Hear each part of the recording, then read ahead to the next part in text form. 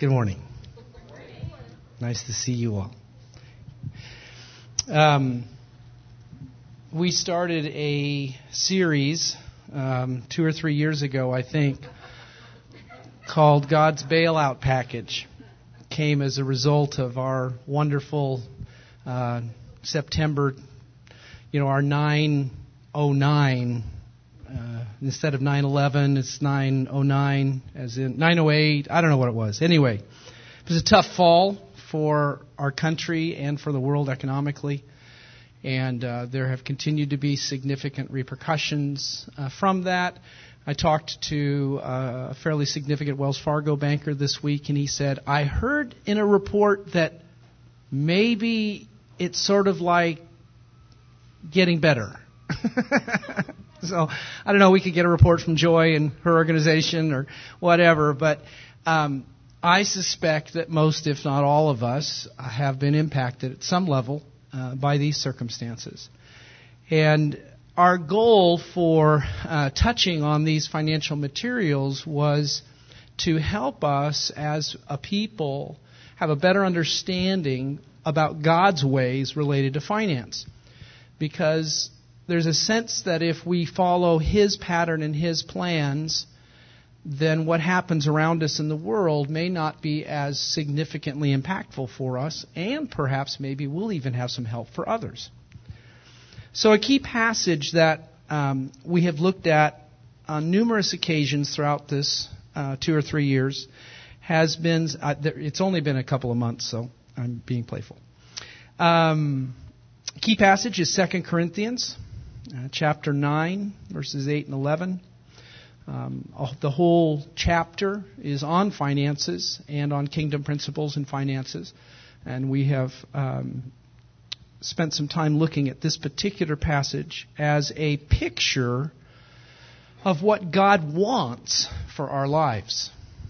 Let's read that.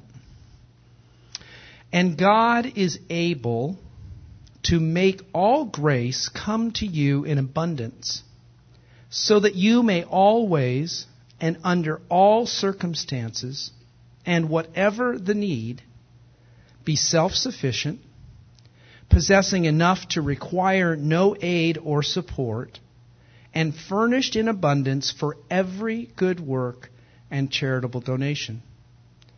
As it is written, He, the benevolent person, scatters abroad, He gives to the poor. His deeds of justice and goodness and kindness and benevolence will go on and endure forever. And God, who provides seed for the sower and bread for eating, will also provide and multiply your resources for sowing and increase the fruits of your righteousness, which manifests itself in active goodness, kindness, and charity.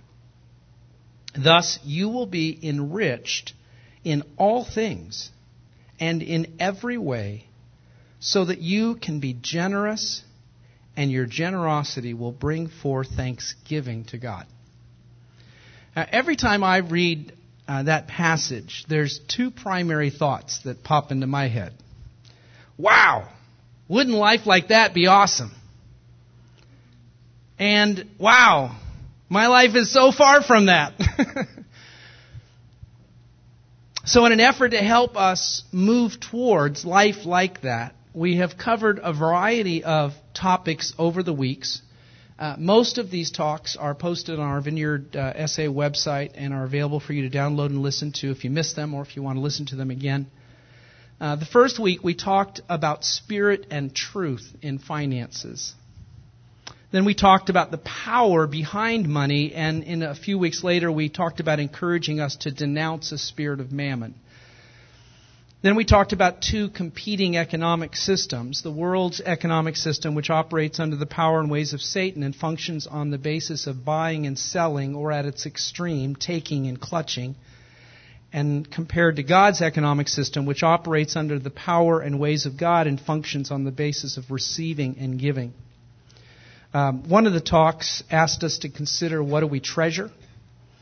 Another was entitled Sparrow Faith, and it asked us to consider who or what is our provider or source.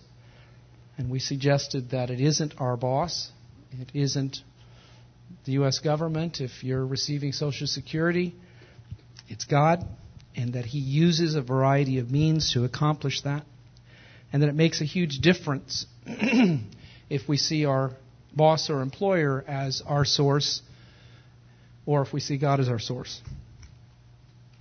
One of the talks we gave was on the understanding of closing the circle and living within the circle of God's provision and blessing, and I'm going to touch on that again today as a part of what I'm doing. And then we introduced from this Corinthian passage 4 biblical uses of money that are identified there. The first, Paul said, seed for the sower, which we taught about as being the tithe. Secondly, a biblical use of money is bread for eating, the provision for our personal needs. Thirdly was multiplication of resources for sowing. And then fruits of righteousness, generous giving. And Melissa and Stephen touched on those topics this past 2 weeks ago. This week I want, as a part of this series, to talk about dealing with debt. And I feel that though it doesn't follow exactly in track with a variety of these, we don't see it mentioned in the Corinthian passage, I feel it's a significant hindrance to our ability to see 1 Corinthians 9 happen. And so I want to touch on some elements with that. I think most of us have heard teachings on what the Bible has to say about money, the tithe, giving.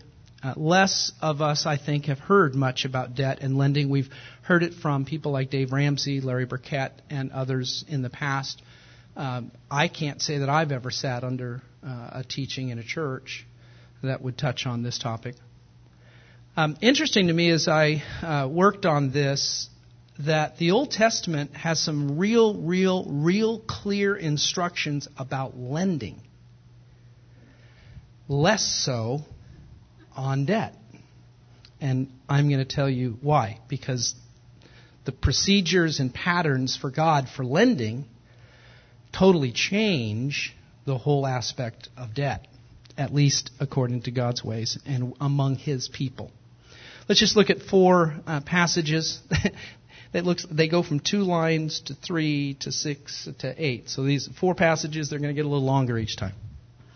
Exodus 22, verse 25.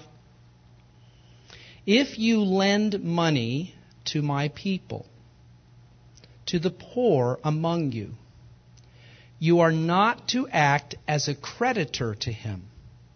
You shall not charge him interest. Pretty clear. It's talking about among God's people. The Israelites in that time, we probably should extend that to Christians in this season if we were going to apply this. If any Israelite, Leviticus 25, 35 through 37, similar but slightly different. If any Israelites living near you become poor and cannot support themselves, you must provide for them as you would for a hired worker. Do not make them pay interest on the money you lend them, and do not make a profit on the food you sell them. We had touched on this passage previously, but I believe in the context I had left out that first verse and missed the context of the aspect of not receiving profit for selling food.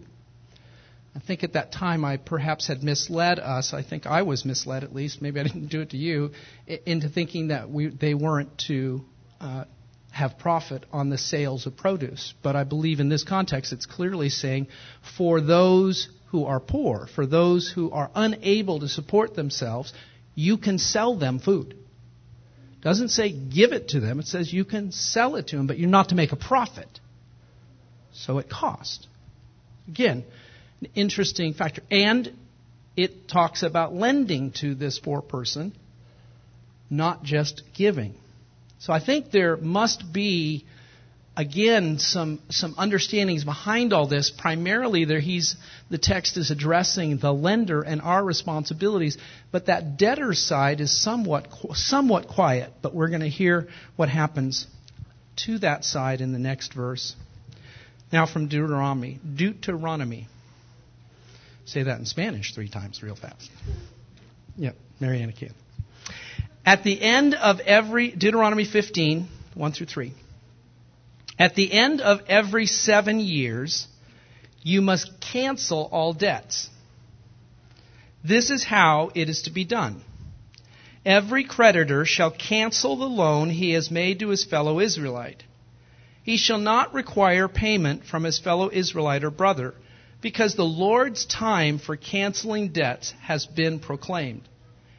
You may require payment from a foreigner, but you must cancel any debt your brother owes you. Now this is wild.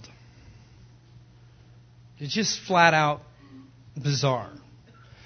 In the previous passage, we saw, okay, somebody can't make ends meet, so we lend them money, but when 7 years rolls around, it's canceled. No bankruptcy, no payment plan, no consolidation plan. It's all wiped out. I'm not sure really how to fully apply that in our setting. Most of us aren't lending to very many. I think probably most of us that I'm familiar with in our congregation have given when they know of a need. And I think at some level we're sort of tying that all together into one, lassoing it and just simply giving. But for some reason, and probably it's, I don't know, I'm speculating, the text does not say. I'm wondering if it's for the, I don't know the word for, the integrity and value of the individual. Instead of being a welfare case, I'm using sarcastic language, that's always getting, there is, I wish I could, I'm not coming up with the word I'm thinking of, but an honorableness that they're borrowing with the intent to pay it back. That is their heart and their hope and their commitment. Now, again, on the debtor side, they may be counting the number of months or years till, not the year of Jubilee, which was every 70 years. Anyway, I couldn't actually find a word for this every 7 year other than the 7 years when debt needs to be released. But anyway, again, another passage, a few more verses later in this same chapter in Deuteronomy 15. If there is a poor person among your kinsmen, do not be hard-hearted or tight-fisted toward them. Rather, be open-handed and freely lend them whatever they need. Be careful, talking to the lender, not to harbor this wicked thought. The 7th year, the year for canceling debt, is around the corner, so that you do not show ill toward the needy one and give them nothing. Doggone it, it's next year. If I give them $500, they may not be able to pay it back. Sorry. Ask me in a year and a half. No, again, God is being really clear with the heart of the lender here. The 7th year, the year for canceling debts, is near. So if you were to do that, they may then appeal to the Lord against you, and you will be found guilty of sin. Give generously to them and do so without a grudging heart. Then because of this, the Lord your God will bless you in all your work and in everything you put your hand to. There will always be poor people in the land. Jesus quoted this.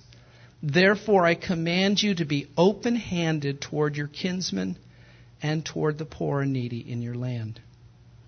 So he's just now brought out, again, the foreigner.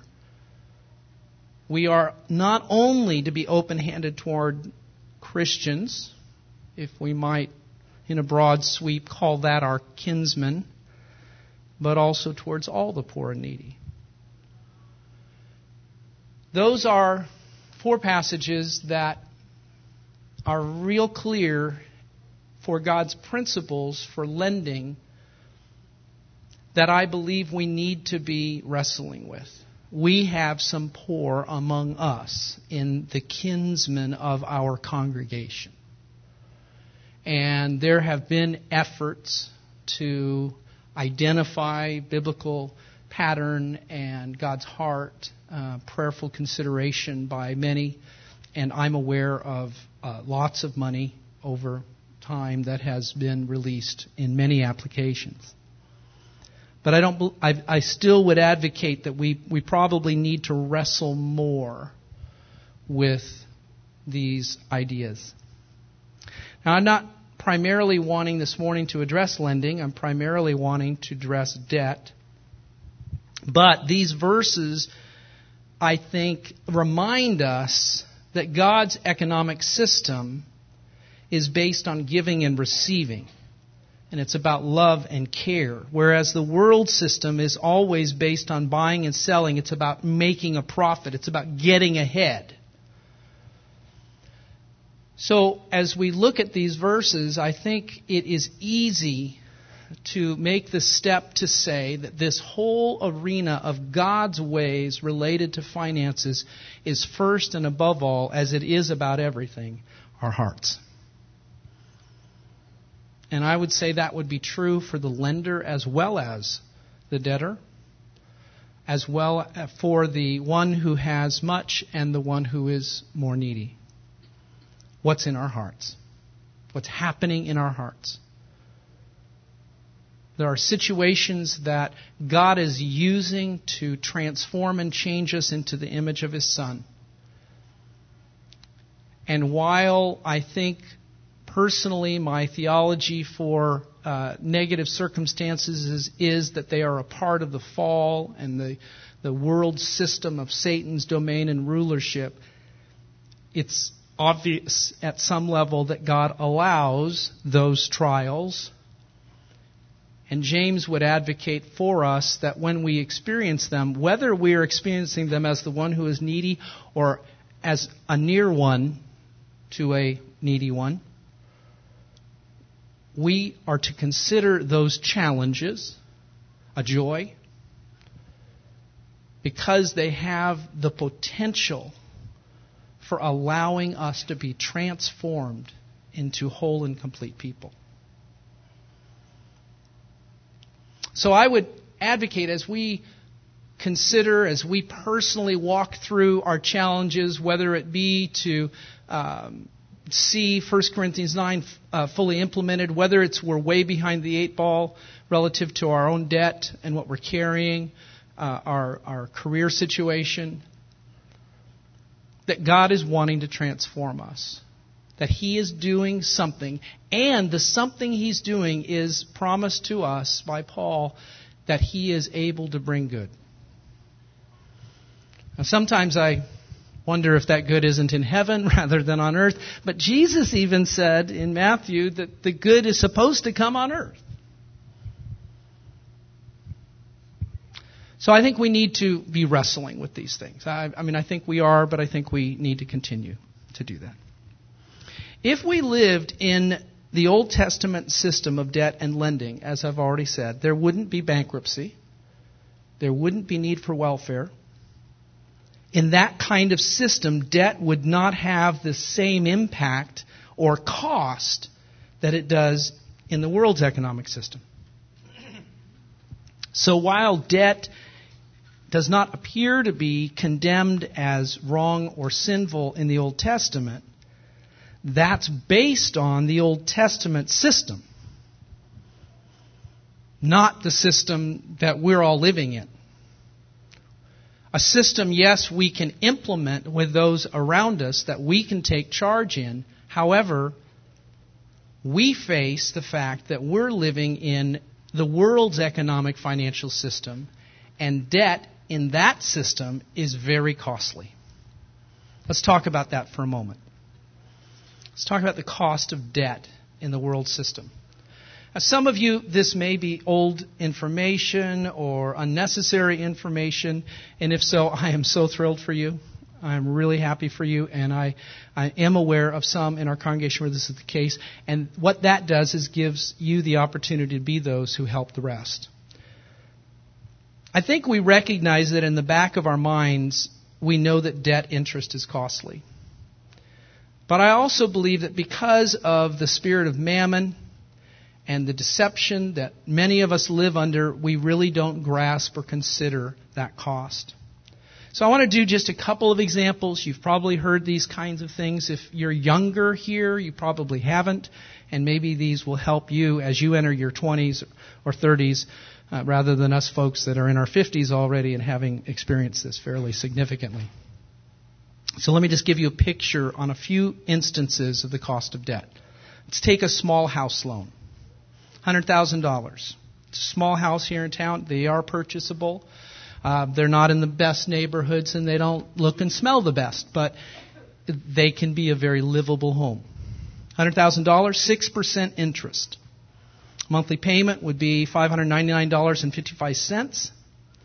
If you take that times 12 months, times 30 years, you're going to pay $215,838 for that home.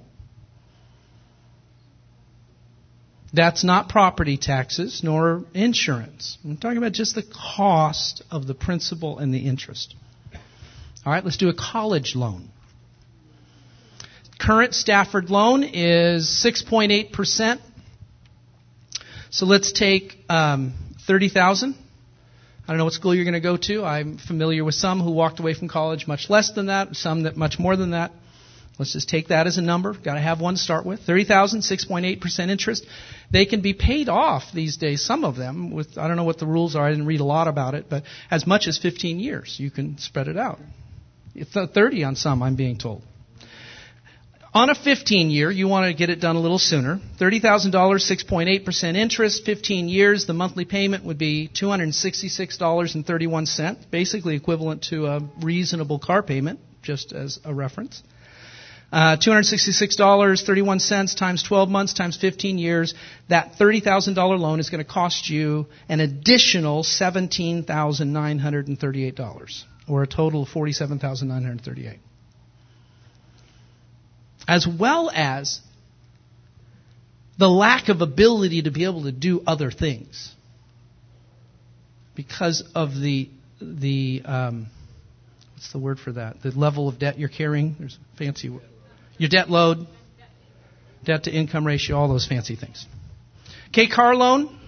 Frost Bank is currently offering a 6% 60-month new car loan, and there was until Friday a turn in your clunkers and get $4,500 from the U.S. government. I mean, it didn't even cross my mind. Guy, $4,500, we could take Benjamin's car, drag it down there, buy some new car for $7,000 or $8,000 that, really, really cheap, Korean something, but brand new car, right? And have a debt of a couple grand. Anyway, they spent $1 billion.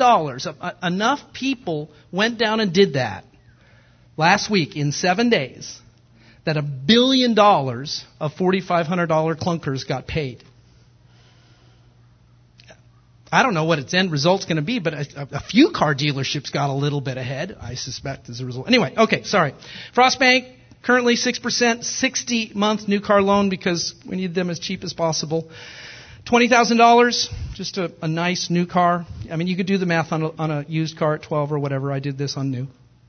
6% interest, 60-month. Monthly payments, $386.66, a little bit more than the school loan. That times 60 months is $23,199.60. That one doesn't seem so bad to me. I don't know why. I don't know if I did wrong math on that one or what. But the 5 years is the big deal there. 5 years compared to 15 or 30.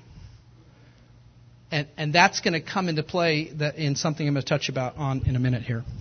But going back to that new house, or not that used house, listing at $100,000. Can you imagine if the documentation from the realtor said, special deal, this $100,000 house is for sale today for $215,838?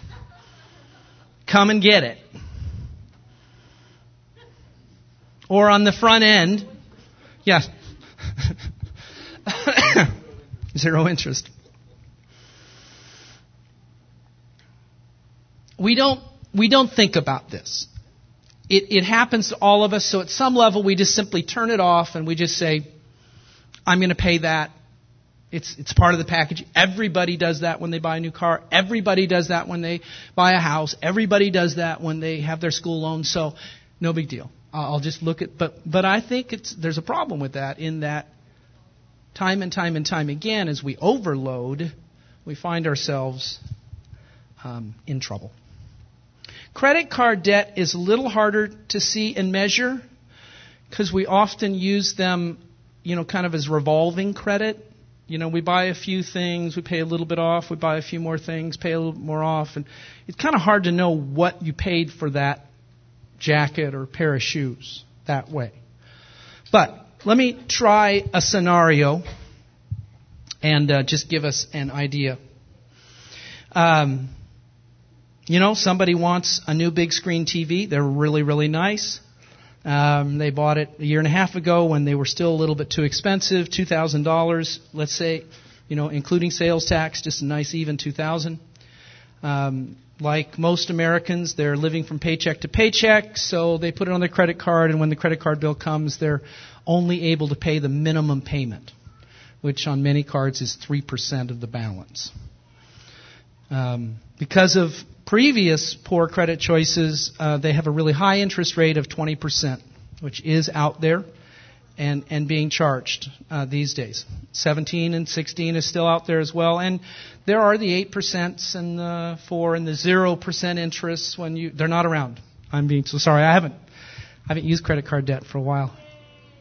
So I'm just using some reference points to start with. 20 is high, but that is... It is a number that's used for people who are in trouble. Let's just start there and say that. All right, payment on that is a walloping $60 a month. $2,000, $60. I can make that payment, no big deal. It's the 3% of the remaining balance. The principal repayment of that $60 on that, second payment there is $26.67. Kathy, I should have you do this stuff. Aren't you Anyway. The interest then, the remaining of that $60 payment is $33.33, which leaves a balance after the first month of $1,973.33. And these then, if all you do is pay minimum balance on that $2,000 just set, have you already moved ahead? No. Okay, good. In the end, this person is going to pay $4,240 in payments over 15 years to pay for that $2,000 credit card debt for the big screen. The interest they paid over the 15 years by itself was $2,240, which is more than the cost of the machine. Now, we don't think of that. Let's just be real. We just don't think about that. We see the $2,000, but again, the challenge is that as Americans, we've gotten into some trouble with debt. I didn't use it, but I had I was going to do a graph of the U.S. national debt. It's currently at $11 trillion. I mean, I did look at what it is today. And, back after World War II, it was like, $2 billion something. Now we're at $11 trillion. Anyway, I also read this statistic while I was reading and surfing the net. I'm sure it was a reputable website. It appeared to be to me anyway. Said that the average family in America has a credit card balance in excess of $4,000. The average family is carrying a regular credit card debt of $4,000, and they're paying $800 a year on credit card interest. How could you use $800 a year? Pay off the credit card. Yeah, right. It's not working very well. Okay, so our topic is dealing with debt. So I want to show you a real powerful step that you can take in dealing with debt. Again, you older, wiser folks, you know all about this, but I'm trying to help my own daughters here at this moment. I've never actually done this research this clearly. Got to know about debt here, and maybe the rest of you can use this information to share with your kids or friends if you think perhaps they're... I mean, where do you go to get a class on this? Dave Ramsey will work in some of those, but not school. I mean, there is one. I mean, somewhere in there, maybe, somewhere, but who takes it? Beginning financial business. I mean, high school, I'm confident there are high school classes, but who pays any attention in high school to financial debt and credit card issues? You kidding? Give me a card. I'm ready to go. Sorry, that was a sweeping generalization. I'm sorry. Okay, but let me give you something that I think as startling as those previous elements were, so is this one. I shared with you about, I meant to cough and I lifted the thing right in my mouth. Sorry. Get the Lysol spray out. We talked about a $2,000 credit card debt, 20% interest, person making only the minimum payment. It's going to take 15 years to pay off the debt, and they're going to spend an additional $2,240. And the TV, 15 years. Oh, it's long gone. You've already gotten 2 more since then, and you're still carrying the debt on those. Cars the same. Anyway, it's wild out there. We wonder why we're in trouble. But here's a trick. Instead of the minimum payment of 3%, the $60, you make $10 more per month. Just $10. Not $100, $10. $70 payment. You're going to pay off the debt in 7 years instead of 15, and you're only going to pay $1,276 in interest rather than the $2,240, which is a savings of $1,000, $964. So your TV now only costs $3,276 instead of $2,000. I mean, the best trick is don't buy it on credit. I mean, okay, we're clear on that. But this issue of the minimum payment, the number of years, you do a car loan at 5 years, or you do 3 years instead of 5 years, those issues are just as startling on that side as they are when we don't do those kinds of things. Let's go to the house loan. $100,000 house, 6% interest, monthly payment, $599.55.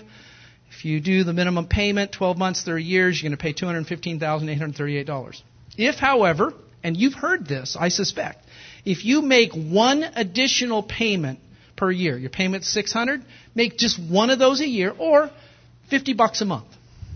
I mean, $50 is a lot more than 10, but if you can get your house in order and be able to do a little more, the end result is significant. One additional payment, $600, $50 a month. You're going to pay the loan off in 25 years instead of 30. Oh, well, yeah, 5 years, it'd be nice. But the total cost is now $192,020, which is a savings of almost $24,000 by paying an extra $50 a month.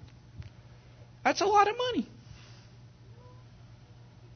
You could buy yourself $23,000 over 25 years. You could buy a couple TVs with cash once the house is paid off, because you didn't have enough to do anything more than the original 50. But 25 years later, and I'm going to paint that scenario for you as well, but that's coming a little bit later. Okay, so the trick here is, not to have to use credit at all, simply paying cash. But if you're already sitting there with debt incurred, the trick is to pay more than the minimum payment. With interest, a little bit goes a long way on either side of the coin. A little bit more paying off gets the thing done faster with lots less money. And the other side is crazy. Okay, every one of us here in this room is in a different place financially. But if you're the average American, perhaps even the average American Christian, I suspect these things are true. You work hard, And many of you have more than one job. Secondly, you're having a hard time paying your bills. Thirdly, you're carrying quite a bit of consumer debt. If you're under 40, you probably still have school loans. Also, you're probably not tithing 10% of your income back to God. And you're not free to give to those with financial needs because you are financially needy. Now, this is a pretty similar situation that God's people found themselves in back during the time of Haggai the prophet, a verse I have also read during this series before. Now, therefore, says the Lord of hosts, consider your ways. You have planted much, but have little to show for it. You eat, but are not satisfied. You drink, but are still thirsty. You put on clothes, but cannot keep warm. Your wages disappear as though you were putting them in pockets filled with holes. I think that is a very clear picture of the current American consumer person. And a significant culprit of that is debt interest, loan interest, credit card debt, consumer interest. That is not what God wants for us. God's plan for us, as described in 2 Corinthians that we read earlier, says that God is able to make all grace come to you in abundance, so that you may always and under all circumstances and whatever the need be self-sufficient, possessing enough to require no aid or support, and furnished in abundance for every good work and charitable donation. Then you will be enriched in all things and in every way, so that you can be generous, and your generosity will bring forth thanksgiving to God. That's what Christians are supposed to look like in our society today. And we don't. We're caught living in the world's economic system rather than God's. We have got to consider our ways. And we need to look and understand God's ways and to implement change. For those of you who are young, who are not yet carrying $30,000 worth of student loans and $20,000 worth of credit card debt, listen. There are other ways to go than the way the world presents it. So how do we get there? How do we get there? Where do we start? You start by what we're calling closing the circle. Closing the circle is about answering the question, how much is enough? And I'm going to run through fairly quickly again this plan for closing the circle, just to remind you, and perhaps others weren't here then. Okay, here's what closing the circle involves. First, it involves doing the hard work of tracking your income and expenses over several months so that you can get an understanding of how much you're earning and how you're spending your money. Maybe you already know this, but again, most Americans don't. They get a paycheck and it's gone, and they have credit card debt. The output's higher than the input, they're in trouble, that's all they really know. And their money's not working for them, they're working for their money.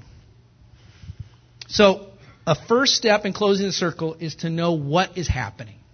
What's the income look like? Where's it coming from? And where's it going? The second step involves running some totals and averages on those records of income expenses to prepare for looking at them. The third step involves categorizing the expenses on your list, whether you use an Excel spreadsheet, whether you use a piece of paper, whatever you want to do. But you take that list then of expenses that you have been running over the last 3 months, 4 months, whatever, and you then prioritize them according to obligations. You've got to pay this, or you're going to get thrown in jail or kicked out of your house or whatever. There's some elements of that list that are obligations. Many of them are necessities. Food is not an obligation. You can cut down your food bill, or you can starve, or whatever. But It's a necessity. It's not an obligation. I would make a distinction. And then, let's be realistic, an awful lot of the things on that list are wants. I like my halfy, what's the Valero doing now, 11 a.m. to 4 p.m., half price on soda drinks, halfy hours. So my great big 88-ounce thing now, instead of $1.96, is 75 cents. You know that. Oh, yeah, she goes with me, and she's seen me pay the 75 cents. And then I'm good for a week. That's all I need. You know, that much soda, just I'm good for a week. Anyway. Okay, that's a want. Eating out's a want. A nicer car is a want. A nicer wife. It is a want, don't you? Yeah, nicer wife things. Good. Thank you. Get me out of trouble there. Okay, so you identify just got to keep you awake and, helping me out here. Obligations, necessities, and wants. You look at the average monthly expense, and then you lay this thing on the table, and you say, God, what do you think? What do you think of this number that I'm spending on car?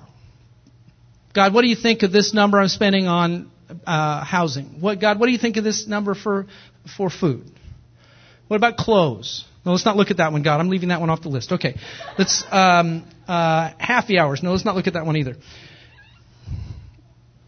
You ask God. You've got this list. You say, God, what do you think? Now, this process of closing the circle requires a relationship with God. It's great when you can have someone help you who also hears God. Spouse is nice. Might be a kid if you're a single mom, an adult child. It might be a good friend, accountability partner.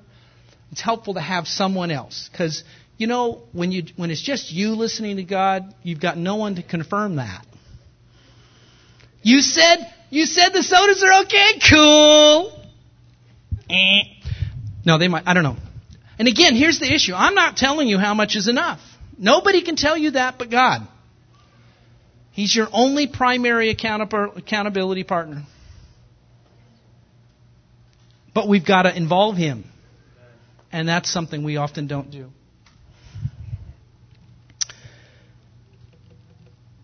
Okay. So you get these numbers. This is step 3 still, right? We're still on. Yeah. You get these numbers. One of the obligations, in my opinion, that needs to be in that list is the tithe. You've heard it before. We've covered it in previous talks. What the Bible says, if you're not tithing, it says that you're robbing God.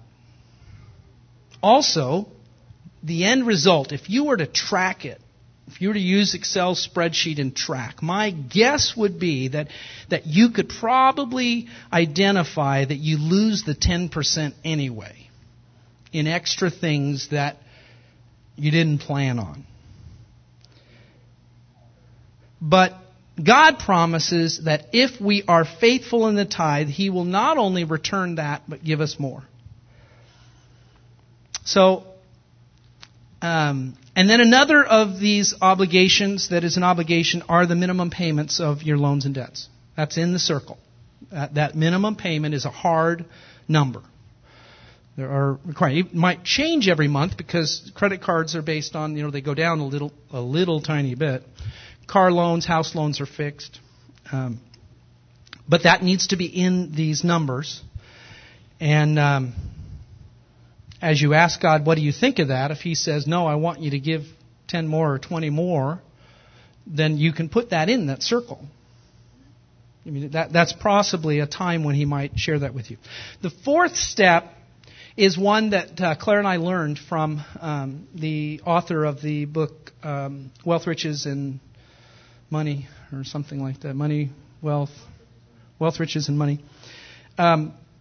He advocates that you also make a list of your financial and material wants.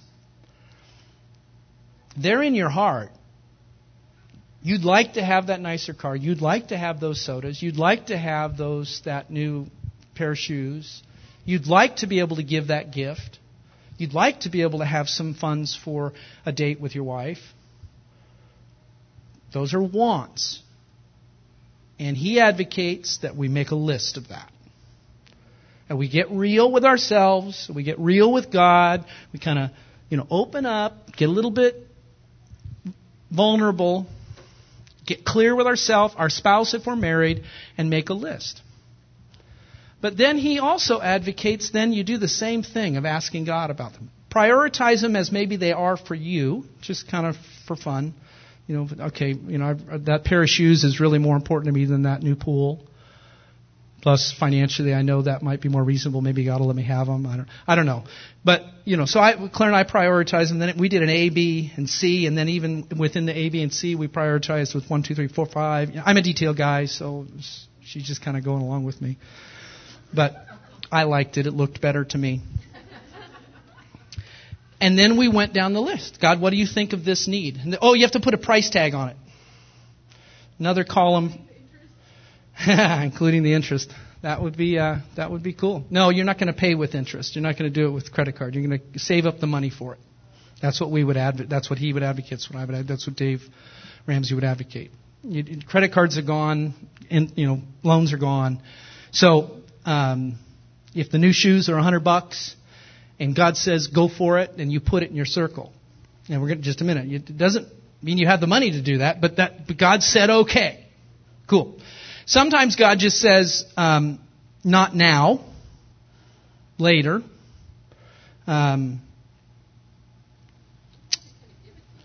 Sometimes He's going to give it to you. That's true.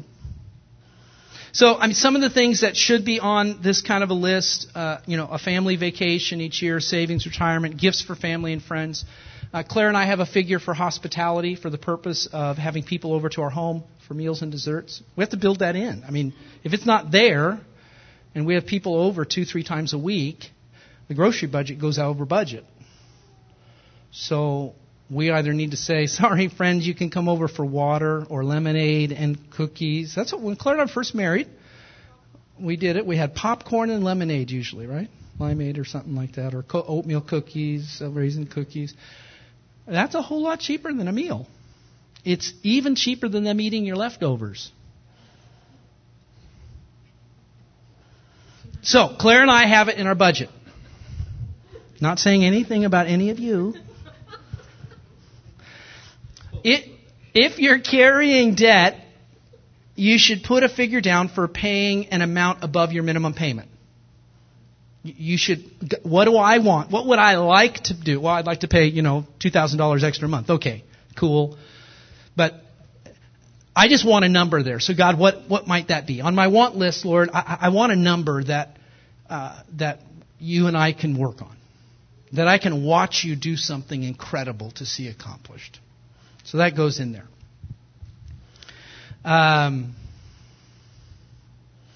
Okay, another crucial element in this first circle draft, this whole thing of expenses, Dave Ramsey recommends a $1,000 emergency fund for those things that come up. One of the reasons we use a credit card is because the car breaks down or dishwasher fails. There's things like that. $1,000 will not buy a new car.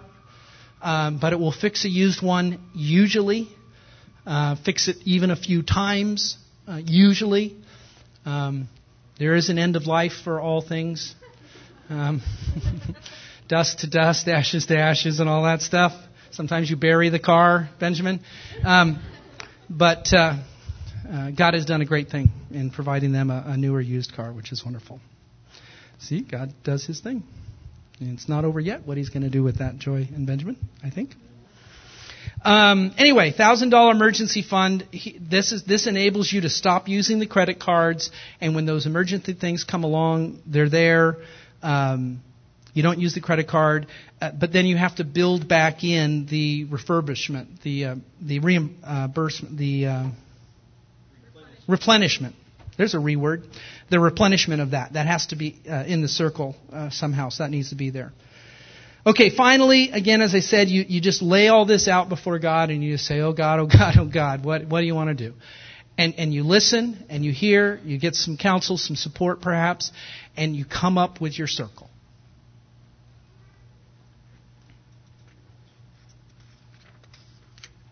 Look at that, my next page is blank.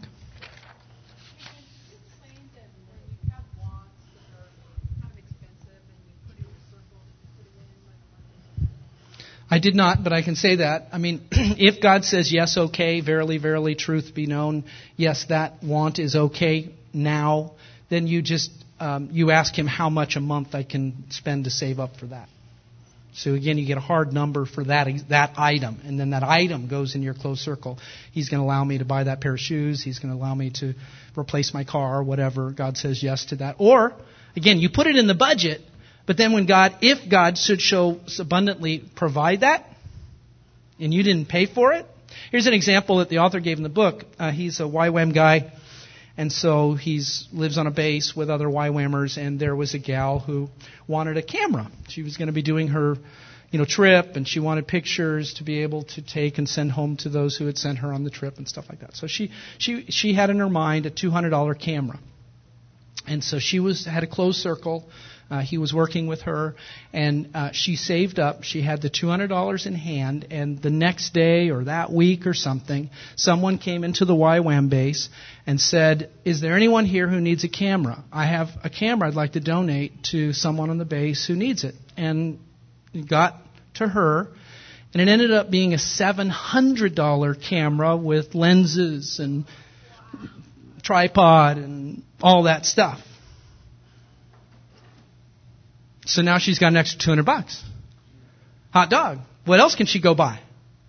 No. God, what do you want to do with that money? Oh, that guy is missing $200 to go on his mission trip. I got an extra $200 in my pocket. She gives it to him. All of that guy got $700 in his Go God account. She gets $200 in her account, blessed and treasure in heaven, and on they go. So, again, that's God's kingdom. Now, no, I can't promise you're going to get a free used car to replace your used one, but it can happen. Claire and I have had that blessing a few times, actually. When we were missionaries once, we got given a little Toyota, cute little car, till the transmission went out and we had to use a quart of fluid for every 100 miles. Anyway, we sold it and we communicated the problem, and then we get a call from the police about a week later that it's stalled somewhere because it had run out of transmission fluid. And anyway, I said, it's not mine, sorry. Okay, let me wrap this up. I need to get through with this stuff. Okay, we've talked about the list of financial material wants. You've got your categories and expenses. The fifth step now is to do the hard part of comparing income to the total in your circle. Okay, so you've got the circle with expenses, and it totals some number, and you've paid attention. You know what your revenue is, your projected revenue based on income and that. It's hard. Some jobs are hard. You're paid commission and stuff, and it's a little hard to do that. But if you do it long enough, if you have the history, you can come up with a number usually. So there's three possible scenarios when you do that. First, income is greater than expenditures. And for most of us, that's not very likely. Another one is that income is equal to expenditures, which is also probably not likely. And the more likely example is that income is going to be less than expenditures. And so we're faced with, what do we do? Well, one, we need to stop spending more than we're making.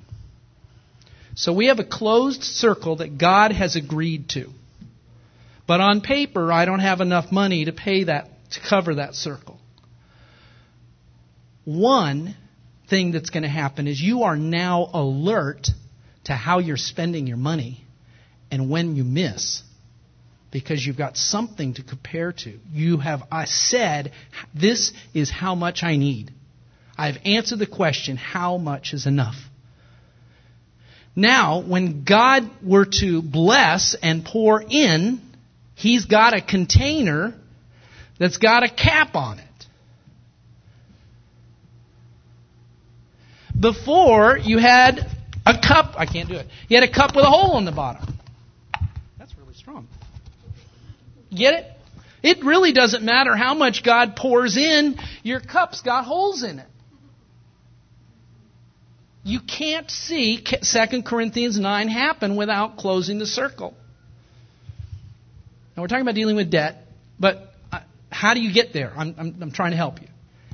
So, but if we have this closed circle, we can now track when God fills it up. That inheritance that comes in, that cash rebate, that, all the things, the way, there are hundreds of ways that God does this. A new job with a pay raise. A new student loan. No. That doesn't work.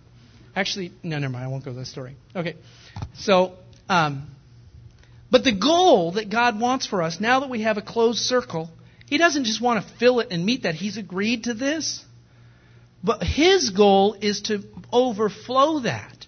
So that once you get the amount of money coming in that's enough, which includes loan payments and perhaps even, more than a minimum amount of payment, is that now you have something to give. And when you do that, then He can pour more. If He sees that you're faithful, they've got a closed circle. They're stewarding the money I'm giving them well. I'm going to give them more because it's not going to just go through their cup and into the ground. Claire and I have not lived with a closed circle. We did the exercise in May, and it has been a fight. Not a fight between us. It has been hard. A struggle. And circumstances arose that pushed us over even, and we had to make a somewhat drastic step. That I'm sorry we did, but we did so that we could get to a place where we can live with that closed circle. So, we need to recognize that if our income is less than expenditures, we get an opportunity to pray, to seek God, and to watch for His answers to provide. And then tell the story as a testimony of God's goodness and faithfulness. And encourage someone else that a closed circle works, because I believe it will. We need to stop spending more than we're making. We need to stop using credit cards to bail us out. I believe that if we're willing to use it, closing the circle will aid us to become more financially responsible. It'll demonstrate faithfulness to God, which will allow Him to provide and bless. As I've said, when the extra money comes in, we'll know how to spend it rather than having it lost in frivolous spending. Without the closed circle, God's blessings of extra money is spilled on the ground. It's trampled, rather than becoming seed to sow for a later harvest. So we're talking about dealing with debt with the goal that having our finances in order will allow God to give us more so that it will be released for His kingdom purposes. Let me give you quickly, I think I can do this pretty quickly and we'll be done. Let me give you a plan for decreasing debt as presented by Dave Ramsey. Dave Ramsey's not God, he's not the only financial advisor out there. He is one of many.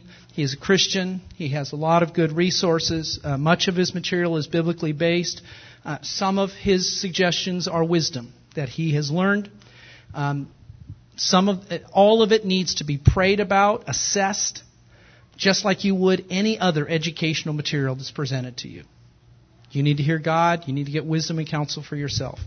One of his steps towards financial responsibility and financial freedom, he calls the debt snowball plan. This is essentially what I described earlier, which is to have, if you can get to where you've got a little bit extra to put towards paying more, then the minimum payment on one of your loan or payment. When we have a little bit left over, often we think that we should pay off the highest interest rate debt. That's kind of the norm. Okay, I've got a 20% interest rate and I've got an 8. Doesn't really matter how much I owe on them. It feels like if I've got an extra $30, I should pay towards the 20% interest because it's costing me so much. However, while that probably might work in math, it doesn't work at a reality level. And Ramsey suggests that you select the lowest debt amount to pay off first, creating momentum in a debt snowball. Here's what he says. The math seems to lean more toward paying the highest interest debts first, but what I've learned is that personal finance is 20% head knowledge and 80% behavior. You need some quick wins in order to stay pumped enough to get out of debt completely. When you start knocking off the easier debts, you will start to see results and you'll start to win in debt reduction. The principle of the debt snowball plan is to stop everything except minimum payments and focus on one thing at a time. List your debts in order with the smallest payoff or balances first. Don't be concerned, this is Ramsey, I'm just quoting from his website. Don't be concerned with interest rates or terms unless two debts have similar payoffs, then list the higher interest rate debt rate first. The goal is to attack and eliminate the smallest debt first, still maintaining payments on everything else. Do what's necessary to focus your attention. Keep stepping up to the next larger bill as you pay off the lower ones. Paying these little debts off first gives you quick feedback, and you're more likely to stay with the plan. I remember a time when one of Claire's and my senior pastors sat down with us. He was a financially free man, very responsible, good savings accounts, all of that. Worked hard, kind of a deal. Sat down with us. We talked through our circumstances and our situations. And at the end of it, when he had our commitment for the tithe, which we had not been doing at that point, and numerous other things, he wrote us a check for the lowest amount, the lowest debt, to get one of them off the table. I think it was $1,500. Might have been $2,000. I'm not quite sure. Might have been $1,000, but I mean it wasn't $100. And Claire and I got out of debt once. Got out of consumer debt once as a result of that support and help. God is gracious. If we'll get to the table, if we'll welcome Him to look at our finances and say, Papa, this isn't real good. I haven't been making the best decisions. But I want to live in 2 Corinthians 9. I don't want to spend the rest of my life living in the world's economic system. I like yours better. He'll deal with that. He'll meet you. Now, I know some of you guys' circumstances is way over what I'm describing. I think I'm describing the average American. Some of your circumstances are quite extreme. And I believe that the Father would want to do something extreme for you. And I've prayed for that and will continue to. Let me give you just a quick kind of picture of this snowball deal. Say you've got 3 credit cards. You got credit card 1 has a minimum payment of $45. It has an interest rate of 17%, and it has a balance of $1,500. Yeah? Yep. Credit card 2, you got a minimum payment of $15, 8% interest, balance $450.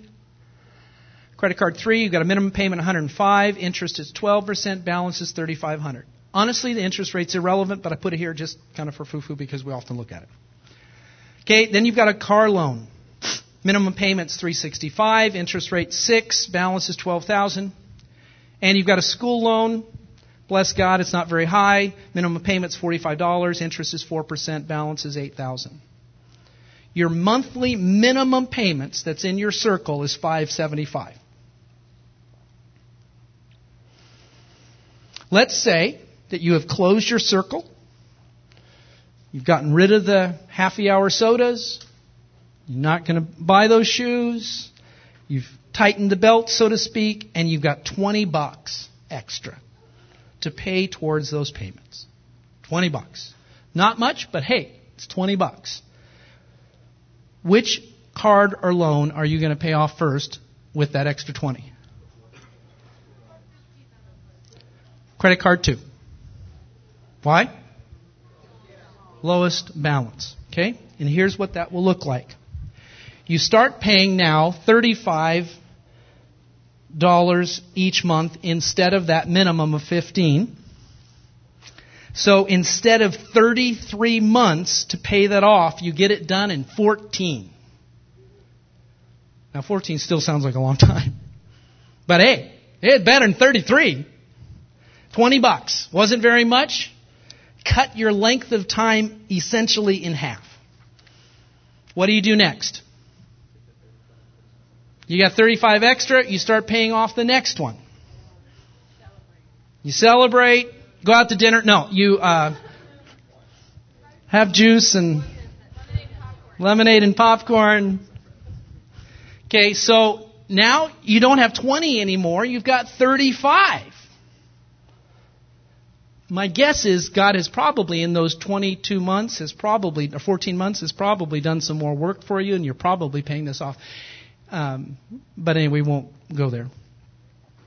But this is the way this works. So you list your debts in order, smallest balance paying off. Each time that you pay off a credit card or loan, you're freed up more money to pay off the next one faster. Eventually, you're going to wipe them all out. Pay them all off. Okay, 175. Nope, back up. Okay, so eventually you're going to pay off all those credit cards. You're going to pay off the loan in school. And, it's 10 years later maybe. I don't know how long it's been. But at some point in time, you now have $575 per month to apply to your house payment extra. Or, Papa, how do you want me to spend this? Okay, 175 now goes to benevolence, and you're just giving that to those in need. Or $100 to a missionary, and 25 or whatever. But God says, I want you to pay $400 a month. I think I'm going to... No, I have it there. Yeah, that's what's next. Okay, so let's go back to our $100,000 home. It took me a while. Go ahead and click the... You know what? Maybe I didn't put this one on the screen, or I deleted it. It's not there, huh? Okay, I'll have to just talk you through it. I was finishing this morning at 4. But anyway, so back to the house, $100,000 house. I had to actually go find some fairly significant mortgage calculators to help me do this, but I believe these numbers are correct. $100,000, 6% interest, monthly payment $599. You've been paying it for 10 years. Your balance is now $83,322. Instead of $600, you're now going to pay $1,000 a month, $400 of the extra. Instead of finishing, let's say that I picked the date of 1999 as the start of the loan. It's 2009 now, 10 years ago you started the loan. God's grace to you, you've gone through. You would have finished paying off the loan in 2029, 30 years there. Instead, now, having paid the extra $400, starting at year 10, you're going to pay it off in the year 2018. 11 years early. Free and clear house. And instead of a total of $215,838 or the additional $115,000 of interest, the total's only going to be $181. It's a savings of $35,000, which can go into God's kingdom instead of onto the trash, onto the floor. Okay, one more last thing. I said that a minute ago, but honestly, this is the last one. We've talked a lot about dealing with debt, and Mariana's going to, over the next few weeks, couple weeks after next week, is going to go finish this out for us. But we've talked a lot about how the debt works. I want to give you just a little picture of how the interest works on the investment side for us. Let's say, and then this is particularly for you younger folks. Let's say that you would like to have $1 million at age 60. Just $1 million. Age 60. At age 15, Mercy, you're 16. You could get in on this. At age 16, 50 cents a day, which is $15.21 a month when you prorate it over 52 weeks and da-da-da-da. An annual payment of $182.50. A total investment, if you make 50 cents a day until you're 60, you'll have invested $8,213. And at age 60, you'll have $1 million on a 10% interest growth rate, which is a little hard to get right now. It's hard to get. But, okay, say you end up with $500,000. You invested $8,000, you got $500,000. 50 cents a day, Mercy. Oh, yeah. Okay, you're not 15 anymore? 20. Let's try 20. I want $1 million. I'm age 20. I want $1 million when I'm 60. $1 a day now. $30 a month. $365 a year. A total investment of $14,600. $15,000, and you'll have $1 million with a good interest rate, without a crash in the stock market. Whether you do this and have $1 million or not, this is a lesson in interest, working for us, but just the world system. This isn't God's multiplication system. Times 20, times 10, times 100, multifold. This is just the world system. All right, you're not 20 anymore, you're 30. $5 a day. $152 a month. That's quite a bit. $1,800 a year. An investment of $55,000. You're 30. An investment of $55,000 will get you $1 million at age 60. Sorry, I didn't do 40 and 50 because I don't think any of us have the money. It gets a little bit harder to get accomplished the older you are with the less years. Mariana pointed out that the number of years really helps with compounded interest. But Daddy has a way. You're absolutely right. But to experience this, we have to learn and live according to God's ways. To live in His principles will be much more than that. It will have eternal treasure and eternal benefit. But we've got to put into practice, we've got to learn and understand and implement living according to God's ways, which includes knowing that God is our source. It requires breaking the influence of the spirit of mammon. It involves closing our circle. It involves tithing. It involves getting out of debt. It needs to involve giving, investment in God's kingdom, and storing up treasure in heaven. There is a way to live in God's realm rather than the world. Then, God is able to make all grace come to you in abundance, so that you may always and under all circumstances and whatever the need be self-sufficient, possessing enough to require no aid or support, and furnished in abundance for every good work. Abundance. Every. Always. For every good work and charitable donation, that you will be enriched in all things. We're talking about finances. But this is just a piece of God's system. Then you will be enriched in all things and in every way, so that you can be generous, and your generosity will bring forth thanksgiving to God. Let's pray.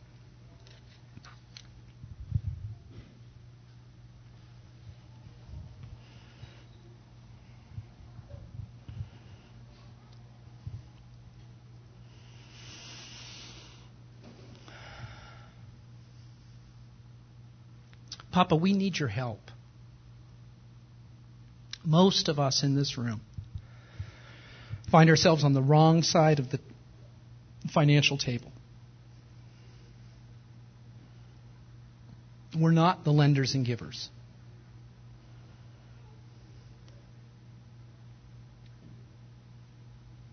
We're not able to give to every good work. We're strapped, we're tight, we're anxious, we're scared, we're overwhelmed.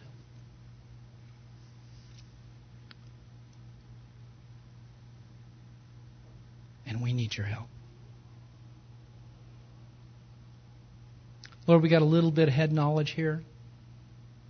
Maybe we've got a smidgen more than when I started this morning. But the bigger deal, Lord, is implementation. Is to take a step to welcome you into our finances. To stop hiding and running. To open up the paper and say, Papa, the math doesn't work. Would you help me? Would you show me what to do? Would you help me close my circle? Would you help me figure out how much is enough? And then would you meet it so that there would be overflow? Because that's how you want me to live. That's what I would want for my children. And I know it's what you want for us.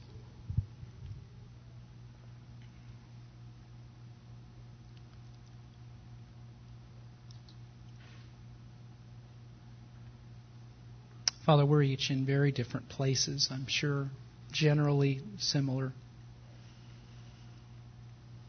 But I welcome you to deal with each of our hearts, each of our minds, each of our emotions. Finances is a tough topic. We live in tough times. There's less money now than there was to use towards these ends. But God, it isn't based on what's the circumstances around us. It's based on your kingdom principles. Oh God, that we would become a church of folks who live according to your principles.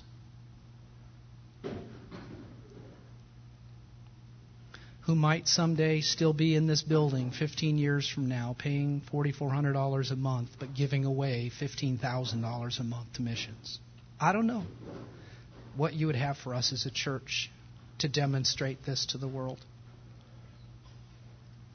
But Lord, it's got to start with us individually. We can't get there as a church if we don't get there individually. So I pray that you'd help us get to the table on this.